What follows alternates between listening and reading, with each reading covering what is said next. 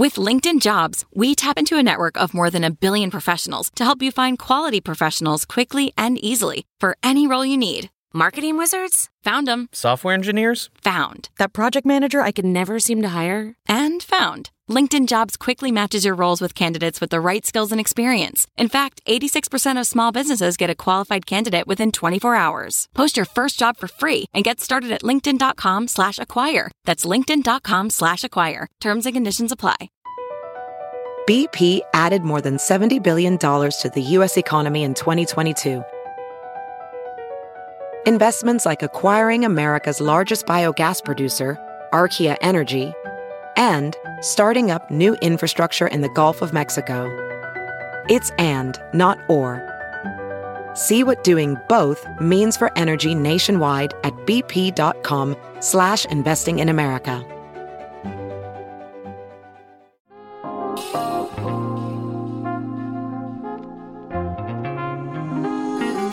Welcome to China Corner Office, a podcast produced in partnership with U.S China, featuring conversations with business leaders from around the world about the challenges and opportunities of doing business in China, the world's most dynamic economy. I'm Chris Marquis, a professor of business at Cornell, where I teach and research on this same topic. Every episode, we talk to an executive at a company doing business in China and explore what has led to their personal and business success, and also some of the challenges they've encountered along the way. With geopolitical tensions between the U.S. and China on the rise, understanding how business can compete in China is more important than ever. If you're interested in doing business in China or are looking for insights to adjust your current business strategy, this is the show for you. Thanks for tuning in.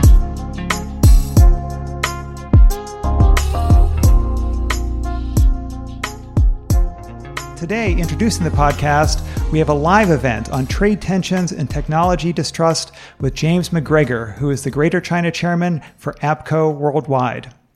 For the China-watching community, Jim is really someone who needs no introduction. Given the diversity of things that he's done in his career, I thought it would be at least useful to give a few of the highlights. So currently at APCO, his work focuses on advising a wide variety of multinationals on China business, China politics, and communication strategies. He's also the author of 2 highly regarded books.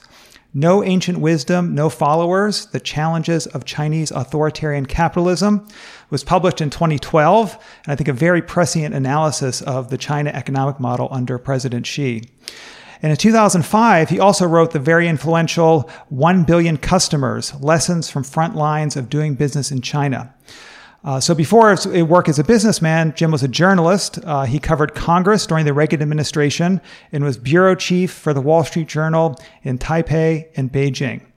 After switching to business, he was CEO of Dow Jones in China and later founded a China-focused research and advisory firm for hedge funds. Jim has lived in China for 30 years, splits his time typically between Shanghai and Beijing. However, due to the coronavirus, he's currently working from his Minnesota lake cabin, which, as you can see, his background looks a little bit more like a Minnesota cabin than a Beijing high-rise. So welcome, Jim. Thanks so much for joining us. Oh, thank you for having me. Great. So to get started, I think, given your long experience working in tech in China, I'd like to start just with a big picture question.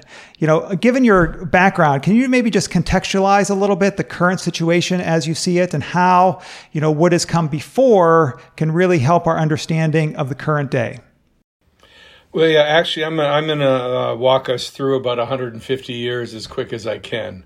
On China and technology. China's been playing technology catch up with the West since the Qing dynasty. When Britain showed up with the gunboats and China was ill-equipped to handle it, then that led to the self-strengthening movement in the 1860s based on weaponry and transportation. Then as China opened up a bit and some of the students went overseas, you had actually in 1914, at Cornell University, Chinese students founded the Science Society of China.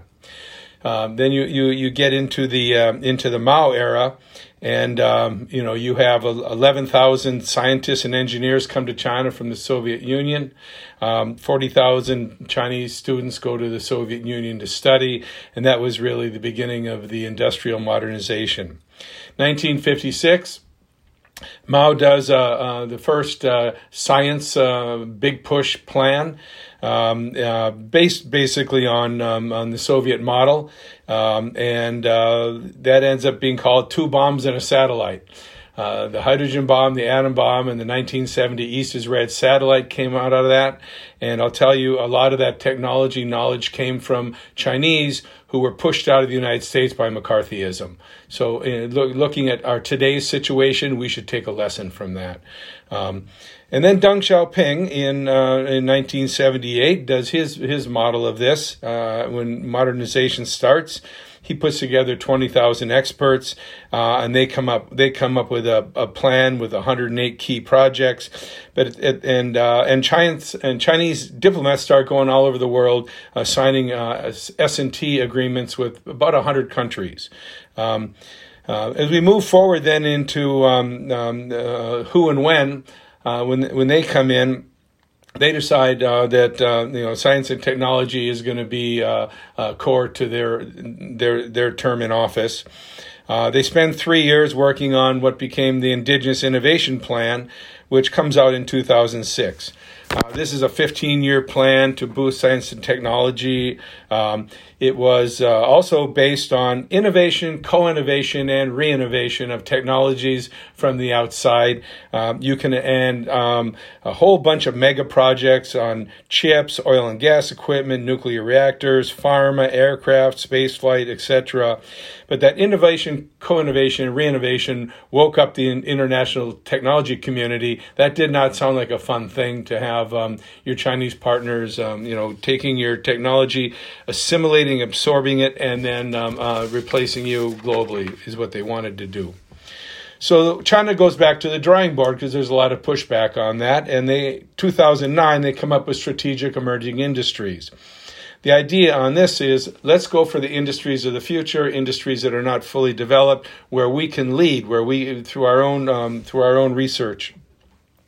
So they came out with this plan in November 2009, and when it was introduced, Wen Jiabao talked about 4 missed opportunities, and China could not afford to miss another opportunity. These 4 missed opportunities, one was the Industrial Revolution. They missed because of the backwardness of the Qing dynasty. And then the failed self-strengthening movement. The third one would be the first half of the 1900s with the warlords, and then, of course, the Japanese invasion. And then fourth one would be the Cultural Revolution and the Great Leap Forward. And Xi Jinping, who was vice president at the time, he said that strategic emerging industries would decide the future commanding heights of the economy. So let me just tell you what these industries were. There were 7 that were chosen. You're going to be hearing these industries over and over again because they start going through all the plans. Clean energy tech, biotech, next generation IT, high-end manufacturing, alternative energy, new materials, clean energy vehicles. So then the problem with those plans was a lot of the money was controlled by the bureaucrats. It became a game of getting money from the government. A lot of the money went to state labs and state-funded entities, and there was not a lot of entrepreneurship involved. And they didn't make a lot of progress. They made some, but not incredible amounts of progress. So then they come in with Made in China 2025. And this was put together starting in 2013 by the Chinese Academy of Engineering and MIT. Finally came out with it in May 2015. 10 priority sectors. I'll go through some of these again just to remind you of the continuity. Next generation infotech, robotics, aerospace, maritime vessels, advanced rail, new energy vehicles, electric equipment, biomed, medical devices, on and on and on. And then there was something called the Green Book, would set up the implementing procedures for this. And this got the world's attention because it set quotas. I'll give you some of these quotas. By 2025, they had a target of 80% of the domestic market would be Chinese new energy vehicles. 70% of the domestic market for robotics would be Chinese. For high-performance medical device, 70%, mobile phone chips, 40%. Now, these were goals, and many of them unachievable, but don't think that didn't get the attention of the world, because I've never underestimated China. If China doesn't make a goal, they turn around and they go at it at a different angle, but it showed their intentions. This is about indigenizing research and development to control segments of the global supply chain, substitute for foreign products, of course, and then lead to global market share. So, we've got some recent news. Last week, there was so much criticism made in China 2025 that they quit using that term last year, maybe the year before. Not that they didn't keep moving ahead, but they quit using that term. And just last Tuesday, I guess, they came up with a new plan called the New Strategic Emerging Industries. This was done by an announcement by NDRC, MOST, MIT, and Ministry of Finance. This new SEI plan is just bare bones. We'll have to spend some time looking at it to see what it turns into. But it calls for 10 strategic emerging industrial bases, 100 strategic emerging industrial clusters, 1,000 strategic emerging industrial ecosystems. I do not know what they mean by that, but it sounds pretty ambitious. And it also picks out 8 investment areas. Here, we'll listen to it again. 5G, biotech, vaccines, robotics, chips, aerospace, new materials, new energy vehicles, green tech, et cetera, et cetera. So that's where we sit today with the evolution. I wanted to go through that because I wanted to show people the context of where we are today. This didn't just come out of nowhere. Yeah, very much. I mean, the continuity, definitely, you can see it through the different industries and also just the overall idea of having these plans with very ambitious goals. I'm curious if you know from the 2009 industry, some of the strategic industries, how many of those did they actually come close to meeting the objectives? Do you have any sense of that? I think that pieces of them worked. Look what they've done with their space program. Look what they've done with 5G. Look what they've done with quantum computing. It's been spotty, but of course, when you put that many smart Chinese people and a lot of money behind it, you're going to get something. And some of the Chinese institutes are actually pretty smart and capable. They've evolved from the days of having a lot of high tech equipment and a lot of people sitting around, of course. Right. And how about your sense from being on the ground there? I know it's been a while because you've been in Minnesota since COVID, but I'm sure I know you talk to government officials and other leading Chinese executives. What's your sense from your discussions with them as far as the current plans and what some of the, there's, thousands of this, tens of thousands of that, like what some of the really key priorities are? Well, let me take you back to the ancient history, December, November last year, before COVID. I was up in Beijing at a couple of conferences, and I am talking to some retired cabinet-level ministers, actually. And they were supremely confident. This is pre-COVID now. They were saying, the U.S. is focused on undermining the Communist Party and containing China. And so, we're not worried about this. They've gained a lot of confidence from how Huawei had handled all the pressure put on it. They were worried about supply chains breaking, that the supply chains, keeping them in China was very important. But, one of them said to me, the world's more dependent on China than China's dependent on the world. We're the only country with all of the 525 subsectors in manufacturing. And they were saying things like, you can't beat something with nothing. America is pushing back on us, but, what do they got? They said this battle is inevitable, that we knew that our system was so different that the U.S. could tolerate our system when we were smaller, but when we became a major power and a major economy, that we would have this battle. We knew it was coming. It was inevitable. We're together, united, and we can handle it. And they said things like the U.S. is strong enough to lead the world, but not strong enough to take on the world. And that countries and companies are basically are going to have to figure out how they fit in with us.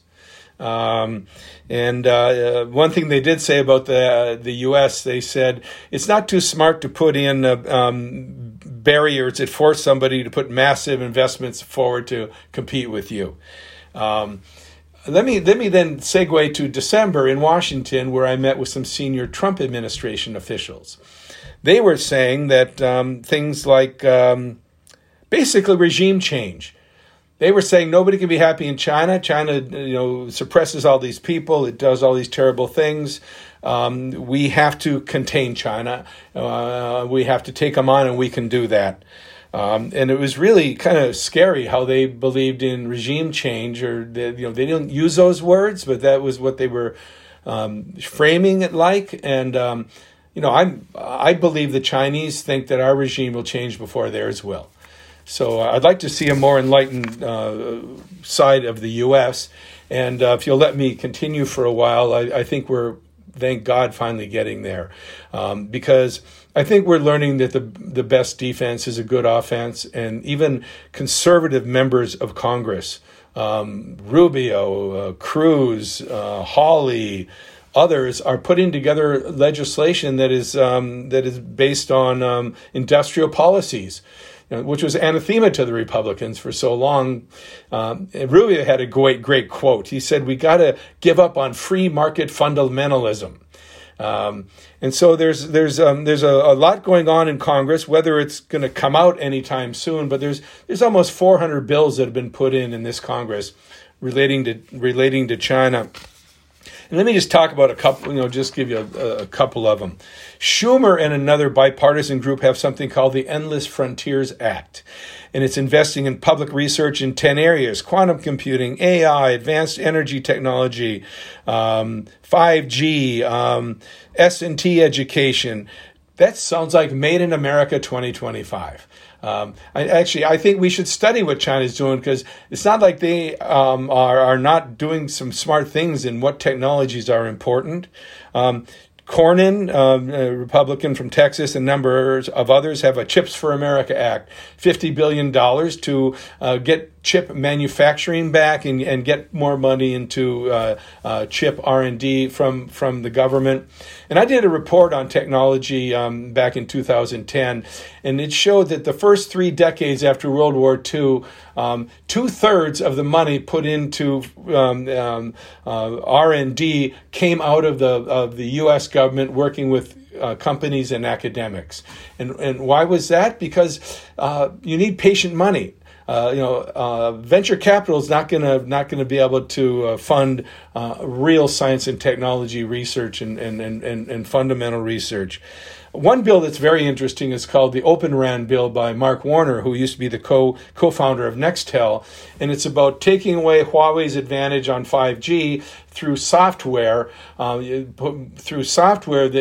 you put into the system that takes away any advantage for somebody who put in the pipes and put in the routers, etc. I don't think any of this is going to go anywhere in this election year. Some of it might get pieces of it in the Defense Authorization Act at the end of the year, but I think it's going to take a number of years to do it. But at least attitudes have changed.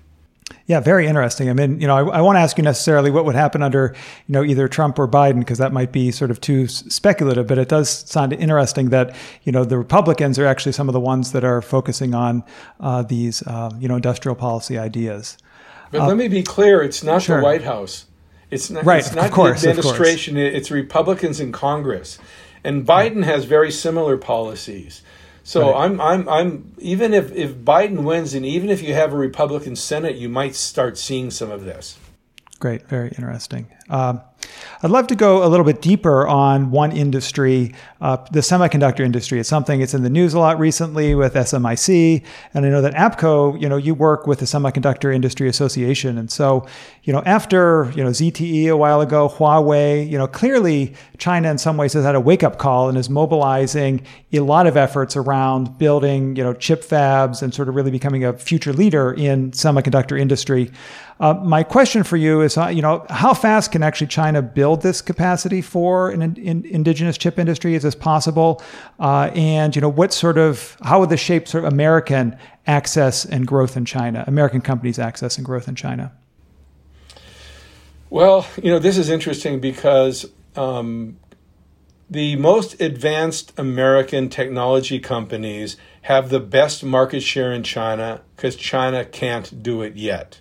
So let's just look at some of this. The chip import bill for China is higher than their oil bill. It's about $300 million a year. China can supply a very, very small part of its chip demand and its low end chips. China's into testing and assembly and packaging. They don't really have the fabs. They do have pretty good, better and better design capabilities. But the truth of the matter is the American chip companies can't not be in China. Qualcomm, 2/3 of its chips. Micron, over 50%. Broadcom, over 50%. Intel, 30%. TI, over 40%. If they can't sell in China, they'll be replaced by the Japanese and the Koreans and others, and the American chip industry is going to lose out globally. That is a very difficult situation to be in. The blocks that are being put on now, for example, the direct product rule that blocked TSMC, the world's top contract fab, from being able to sell to HiSilicon, Huawei's subsidiary that was really getting there on mobile chips, is very strong. And so China is hampered very deeply right now with this pushback on chips. But the countervailing argument is if they start blocking, if Americans can't sell in there, then America's going to lose its global leadership over time. So it's kind of a standoff. I think it will be worked out. But it's pretty worrisome. But look, China needs chips. 90% of smartphones, 65% of PCs, 65% of smart TVs are all manufactured in China. The chips that come into China are put into products that go out of China. It's really kind of the top industry in the trade war. Yeah.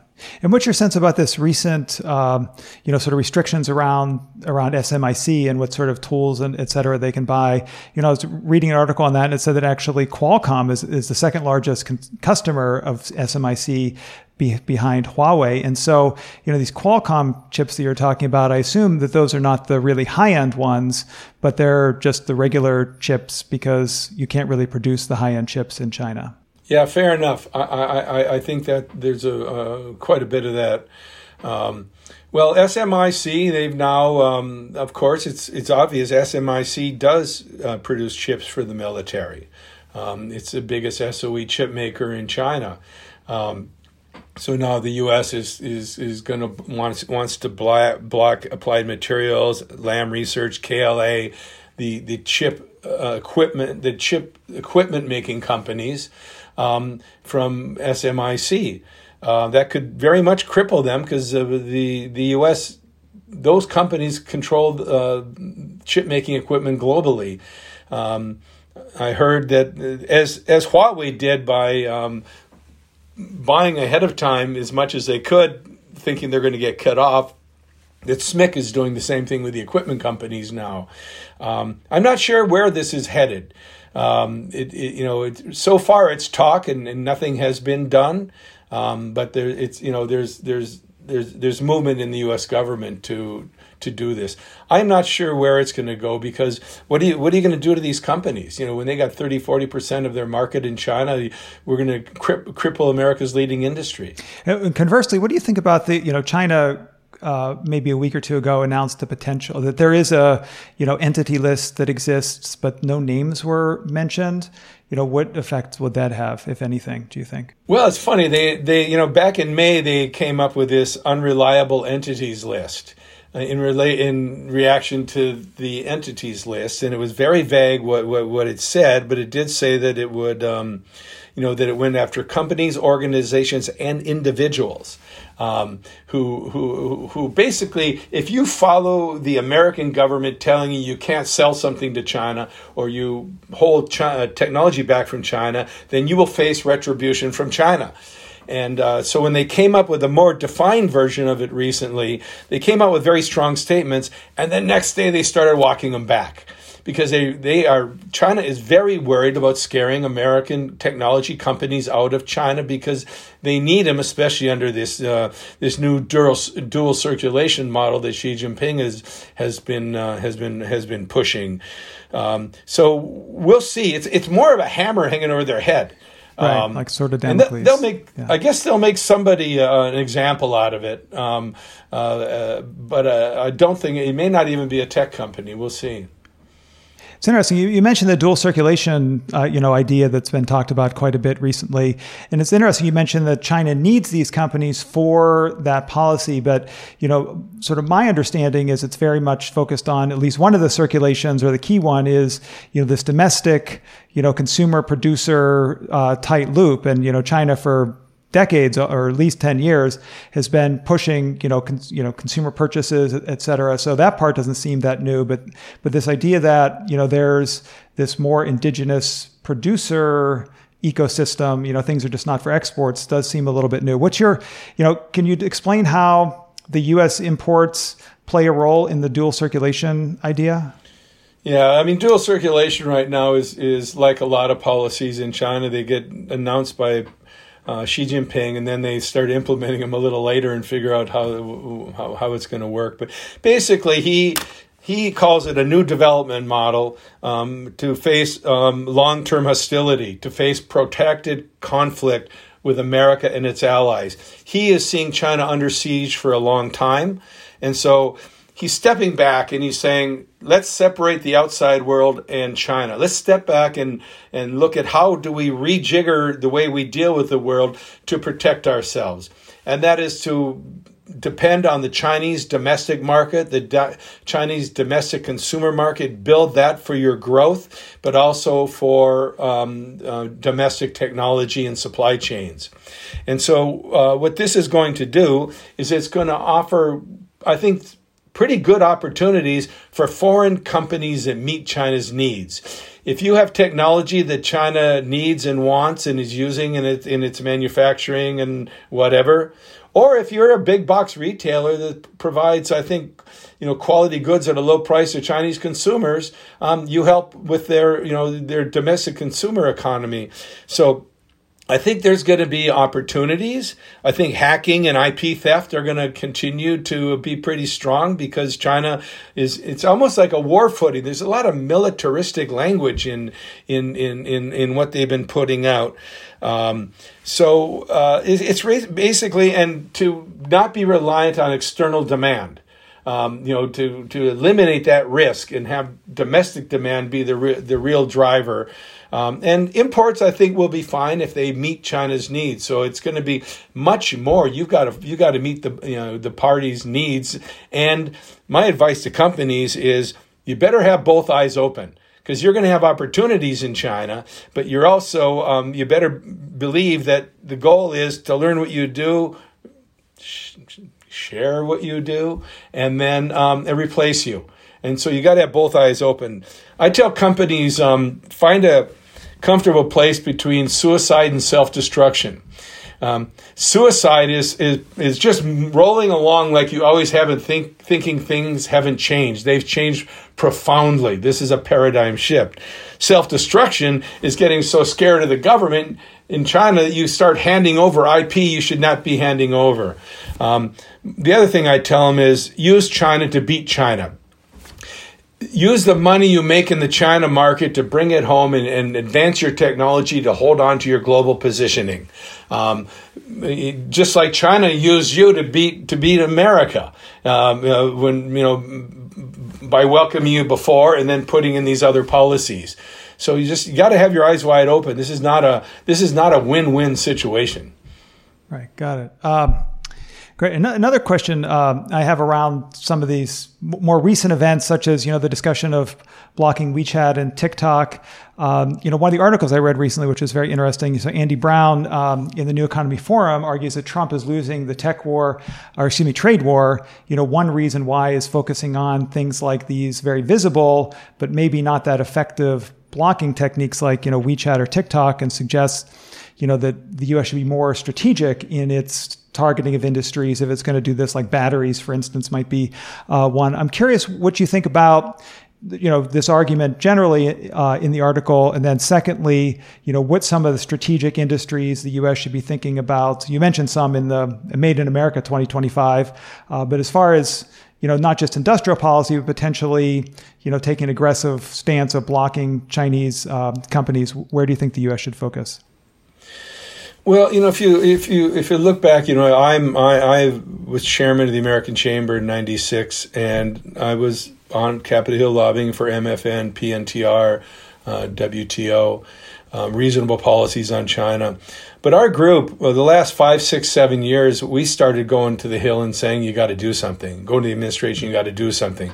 China overreached. They went too far.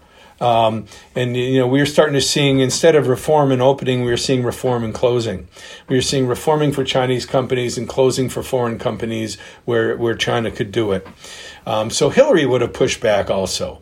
So it was ready for us to push back. Of course, Trump and Navarro and Lighthizer did a very strong pushback. I think a lot of the business community wasn't in favor of the tariffs, but they realized they got China's attention very strongly and brought him to the negotiating table. I think if Mr. Lighthizer had had his way with trade, and he wouldn't have done the steel tariffs that alienated us from a lot of our allies. And he would have had a consistent trade negotiating stature with China. But there was always another tweet. There was a phone call with Xi where Trump would back off. And it was so inconsistent that we ended up with the phase one trade deal, which, all the tough stuff, all the industrial policies and state-owned enterprise and subsidies were pushed off on the side, and there was some changes in agriculture and others, but mostly it was a bunch of numbers because the president focuses on the trade deficit, and they had to give him numbers that would make him happy. And so China offered to buy $200 billion more over 2 years. Nobody believed those numbers could be fulfilled, even if COVID hadn't come around, but they sounded good. And so now we've got this phase one trade agreement that really doesn't amount to so much, and all the other stuff laying on the side.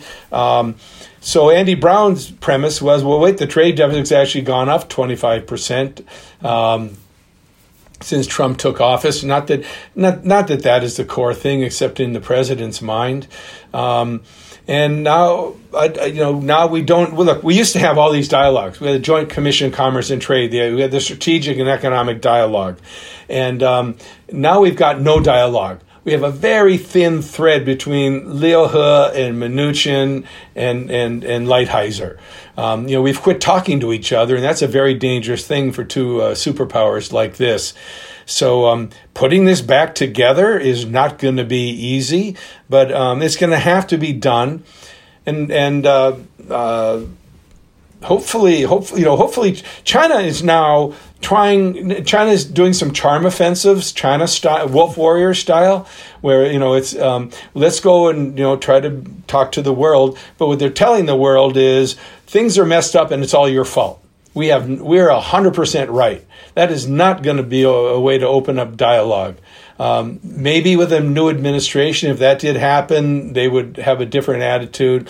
But I think we're in for a long-term struggle of distrust and strategic competition. But that doesn't mean we can't have dialogues.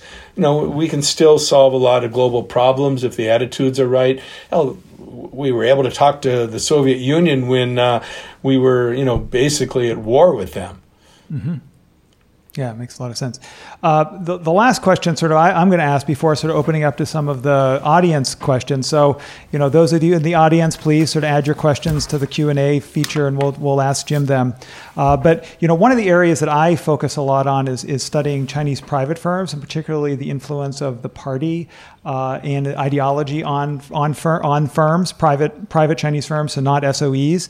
And, this has been in the news recently because President Xi I think it was the United Front organization. He was giving a speech in front of it and discusses a lot of sort of ways for entrepreneurs to sort of be integrated in the party more effectively. And clearly there's a lot of examples of entrepreneurs being very vulnerable to the party. Given that a lot of the innovation comes from private firms, I'd just love to hear some of your comments about the role, the position of private firms in China now with the party strengthening its grip on them.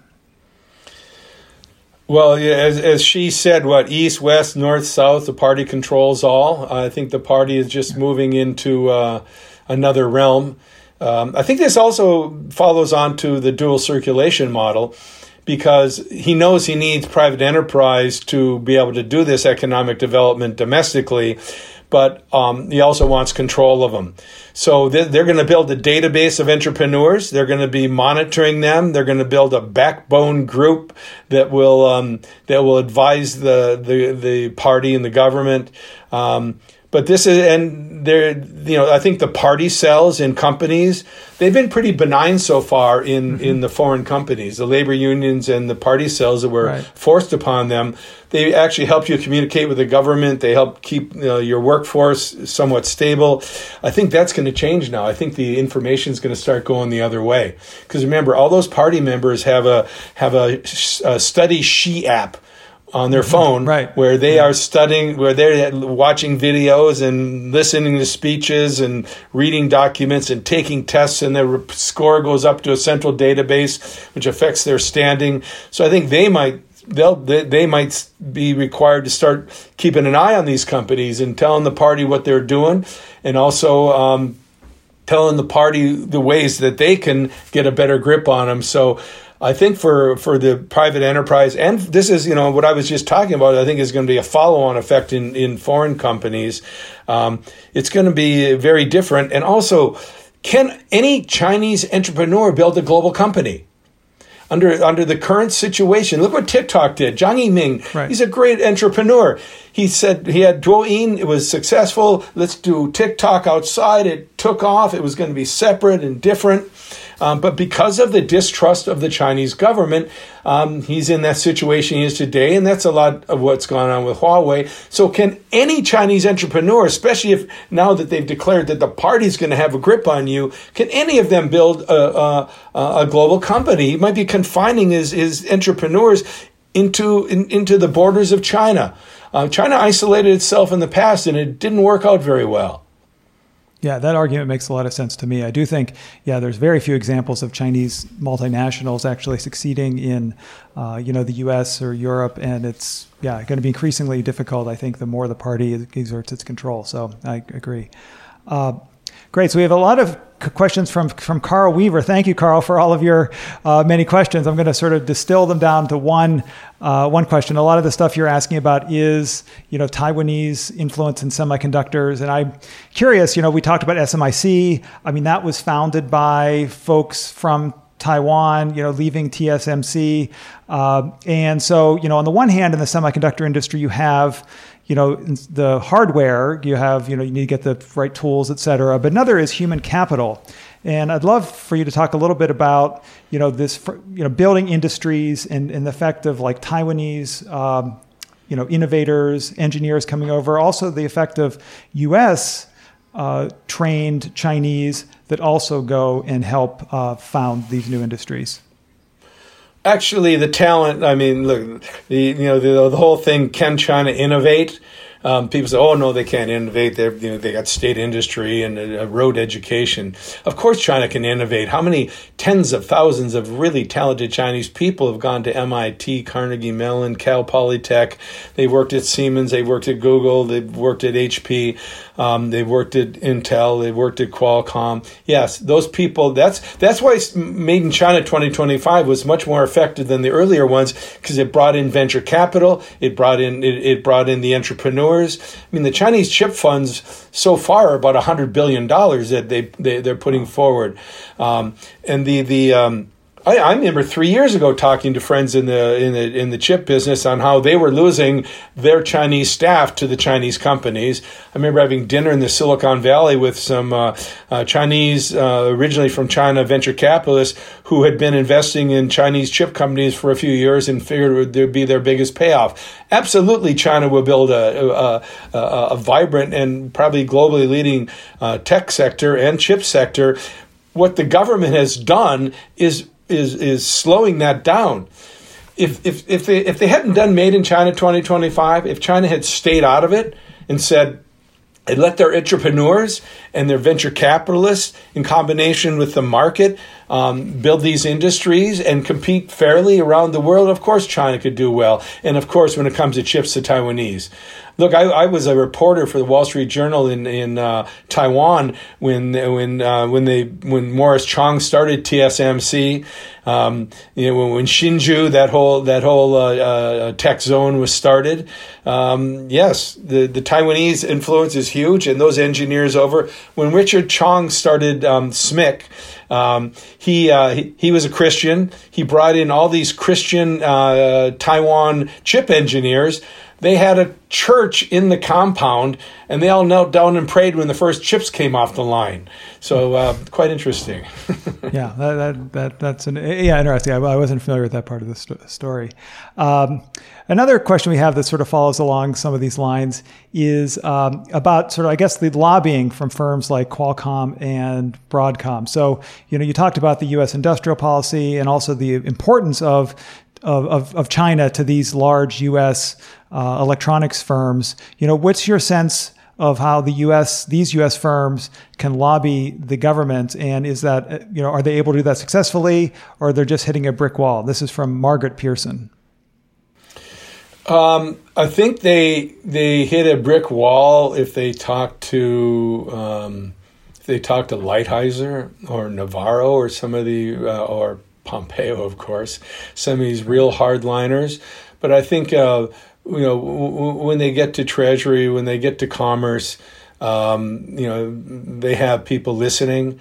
And I think in the end of the day, they're not going to be blocked from China, because that would be suicide. You're going to kill America's leading industry, an industry we need for our own national defense, and an industry we need for our own any kind of tech development. So I think what will happen is there will be some kind of a moderation of these policies. And, we got an election going on now, and I guess it partly depends on who's running these ministries or departments, going forward into the next year.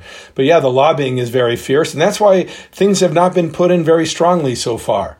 When they first came out on the entities list, then for Huawei, they found workarounds. If you shipped from Britain instead of America, then if your chips were made in Malaysia, they could go in. There's a lot of workarounds going on, and I think the government. I do not see the real hardline bans maintaining, because it hurts America as much as China. Yeah, makes sense. I have a question as well. We've talked to a bunch about private firms and multinationals, and it was a question about SOE reform, and as part of the first round trade agreement. But these are seen as even more important given the current relations between the U.S. and China feeling a little threatened, and so is reluctant to reform things. And this is from someone named Tao Wang. So what's your sense of, given the current position between the U.S. and China, the prospects for SOE reform? Bleak. Yeah. I don't really see SOE reform coming around. Maybe reforming in a way within a Chinese context and making them a little more efficient and accountable.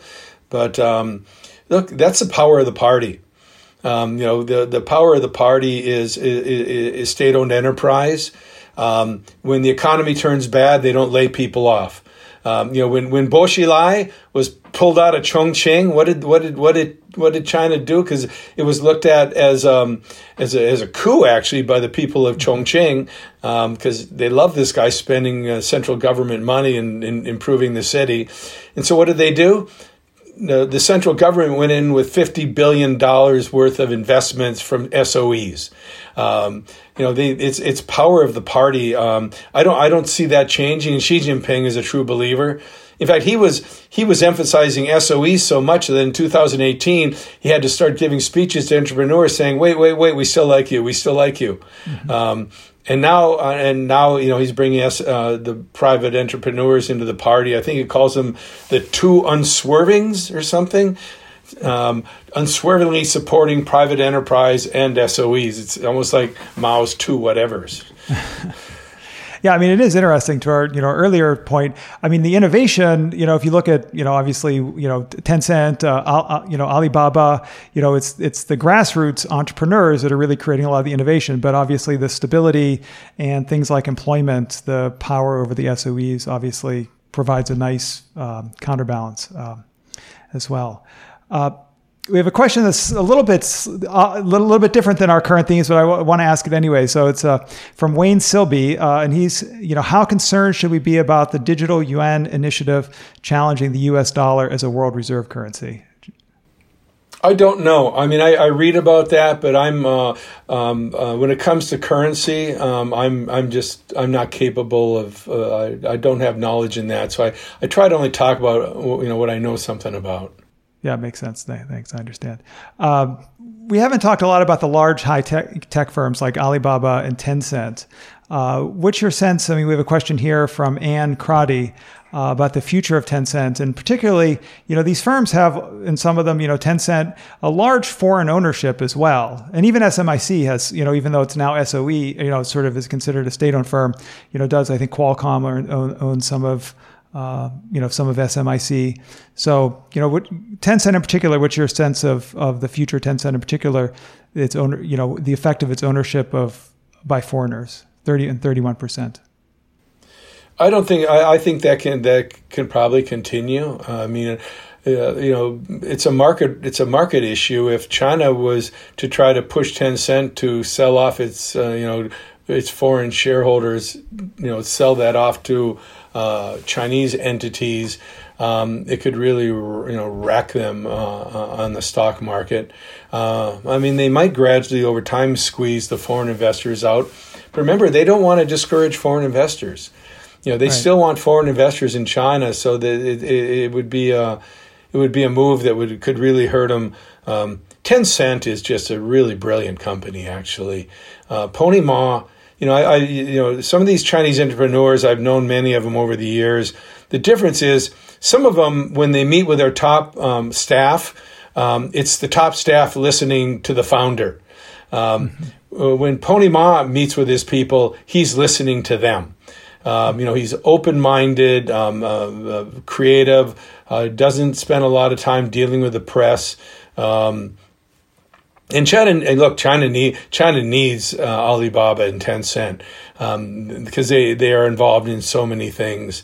And so I think they've got a bright future. There'll probably be a lot of adjustments along the way. I think they're going to have a harder time working internationally. Look what's happening in India, right? India has just turned very dark on China. I think for fairly good reason, that hand-to-hand combat where people are soldiers are killing each other hand-to-hand at high altitudes and on the India border is just, it's so barbaric. It's really hard to fathom. Yeah, that does sort of say a lot about the issues. And it's, this idea of potentially pushing out the foreign investors certainly potentially makes sense to me. I know, SMIC early on, I think was not majority owned by the government, but there's actually over time, they pushed out the foreigners. A question. I think the foreigners ran away because it wasn't doing very well, also. Right. and the government propped it up. Yeah. So both were interested in exiting. That makes a lot of sense. One question that someone has, what I think is good. We've focused mainly on, in some ways, negatives. Where there's a lot of issues going on. I mean, in the U.S., certainly a lot of the companies want to gain access to the China market still. China still needs the U.S. companies for a lot of the IP and high-tech products. But the question is, areas of convergence around U.S. regulation of the internet and data between the U.S. and China. It does seem in many ways that we are, I don't like to use the word decoupling that much, but, that's where things seem to be headed. But is there any areas where we can potentially have some hope as far as particularly information technology and internet? Well, I think we're getting more like China. Cyber sovereignty is coming to America. We've got the 5 cleans, the 5 cleans from Secretary Pompeo. We're looking at blocking WeChat and TikTok, forcing a sale. It would be wonderful if there could be some kind of a step-by-step rebuilding of trust, so that we could tackle these issues, because all countries are worried about their data. They're worried about, and one of the 5 cleans from Pompeo is requiring U.S. data to be in U.S. servers and in the cloud, and not have access to China. Well, that's what China's been doing for years, and we've been pushing against it. So maybe we'll start seeing eye to eye on some of these things. But to be a little bit more optimistic, I've lived in China 30 years. The Chinese people are people to people. The U.S. and China get along fabulously. Companies that are doing real business get along very well. Our kids go to school together. They're marrying each other. You can hardly get in a taxi cab in Wuhan without the guy telling you about his cousin in Chicago. I mean, there's so many close ties between the wonderful Chinese people and Americans. I'm hoping that holds it together, because as Kissinger said, it's the DNA of the political system that holds us apart. And now we've got extremists in both countries. We have an extreme version of the Chinese DNA, governmental DNA, sitting in Zhongnanhai, and we get an extreme version of American governmental DNA sitting in the White House. And so it's taken both countries to the extremes, but the people in the middle haven't changed. One thing that is changing is attitudes. Almost 70% of Americans now have a negative view of China. And we've got a whole generation of young Chinese people, 40 and under, who have been, they've had this nationalism propaganda pushed at them since Tiananmen, actually, that China's on the rise and the world's a zero-sum game. And so America and others are trying to keep China down. So you are a victim and you are under assault. We had the same victimization narrative in America, that China stole our jobs and we were so nice to China and look what they're doing to us. Well, that's not going to get us anywhere. Yeah, that's a very complex situation you paint. Whereas, there are the people on the ground that it sort of is, very warm relations. Every time I'm in China, there's, you can tell that there's a lot of great sort of people-to-people work being done. But yeah, definitely the propaganda in both systems over the past, certain number of years is making that more difficult. I'm surprised we actually touched on the Belt and Road Initiative. Someone has a question. Judy Stampler has a question about that. It's just a general question. Can you share your insights on it? And what's the end game? And has it been successful?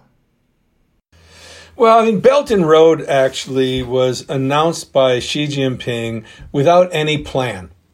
It was just an add-on to Jiang Zemin's Go Global. So the bureaucracy had to scramble. The NDRC started having weekly phone calls with SOEs. They had a KPI to do deals. So they did what comes naturally. They went around and found a lot of good, corrupt dictators around the world to do deals with, and they pumped money their way, because anything that could be called a Belt and Road project was looked at as a good thing. And then they went way, originally it was to tie China to its periphery, to bring development through infrastructure, to stabilize those places, to help get rid of China's overcapacity, and through economic development, build neighbors who were markets for you. And then it just started going everywhere. I mean, I was thinking the road outside my cabin here in northern Minnesota, we could get a Belt and Road project and fix it. But, they tailored back. Then they started having so many bad loans around the world that Xi Jinping has pulled it back now.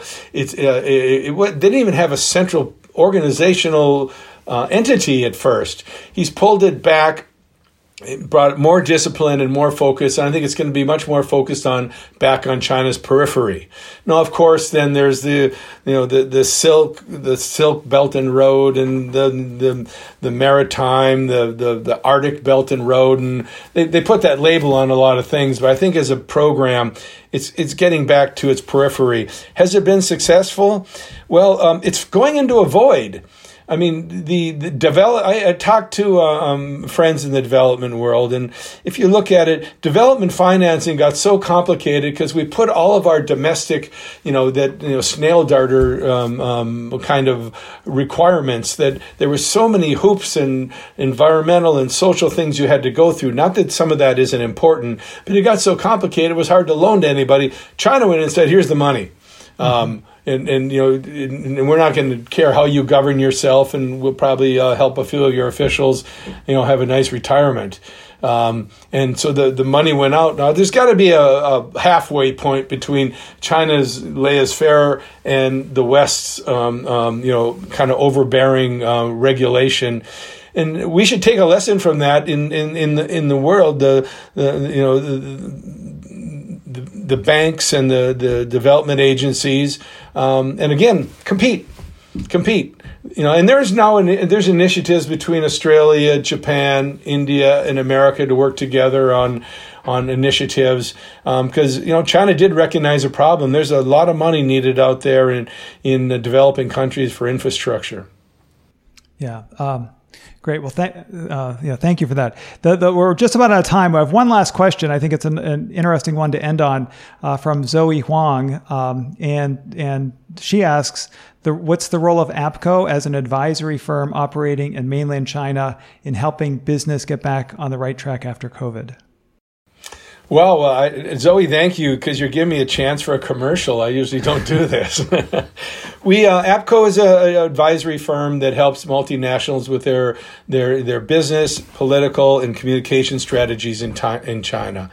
And after COVID, we're just doing what we always do. We're just helping them figure out. We watch policy, we watch regulatory, we communicate with the government, and we try to find ways for people to navigate the minefield of China and do business. We're very, very much involved with the technology and the trade battles and all of that. I guess that's it. Thank you for the question. Yeah, no, but how about sort of post-COVID? Is there any, as China's adjusting very quickly, as you mentioned, people aren't even wearing masks anymore. Is there any sort of special programs you have to help with that challenge? We're just helping them get back to business. Okay. Reconstituting supply chains, figuring out how do you what's in China for China and what should you move out, because there's a lot of stuff where China's got too expensive anyhow, and a lot of these industries that are manufacturing for the world wanted to go out because they were eating margin to stay in China because of its efficiencies in supply chain. So we're just doing more of what we always do. Great. Well, With that note, we'll stop. We're just about out of time, like I mentioned. I just want to first thank you, Jim. We had a wide-ranging discussion. I know the initial idea was around this technology distrust, but given when I saw the interesting questions coming in, I thought given your expertise and wide-ranging background, it'd be great to pick your mind on many of these things. And so thank you very much for, going through all these different questions from the audience members. I'd also like to thank the audience members. I attend a lot of webinars, and there's few where I see such active participation from the audience. We have about 30 questions. I apologize to the folks whose questions we couldn't get to. Obviously, we only have a certain amount of time. And with that, I'll conclude. Again, thank you so much for joining us. And like I mentioned, we'll be starting this new podcast, China Corner Office, and I hope that you subscribe on the podcast players and tune in. So thank you, Jim.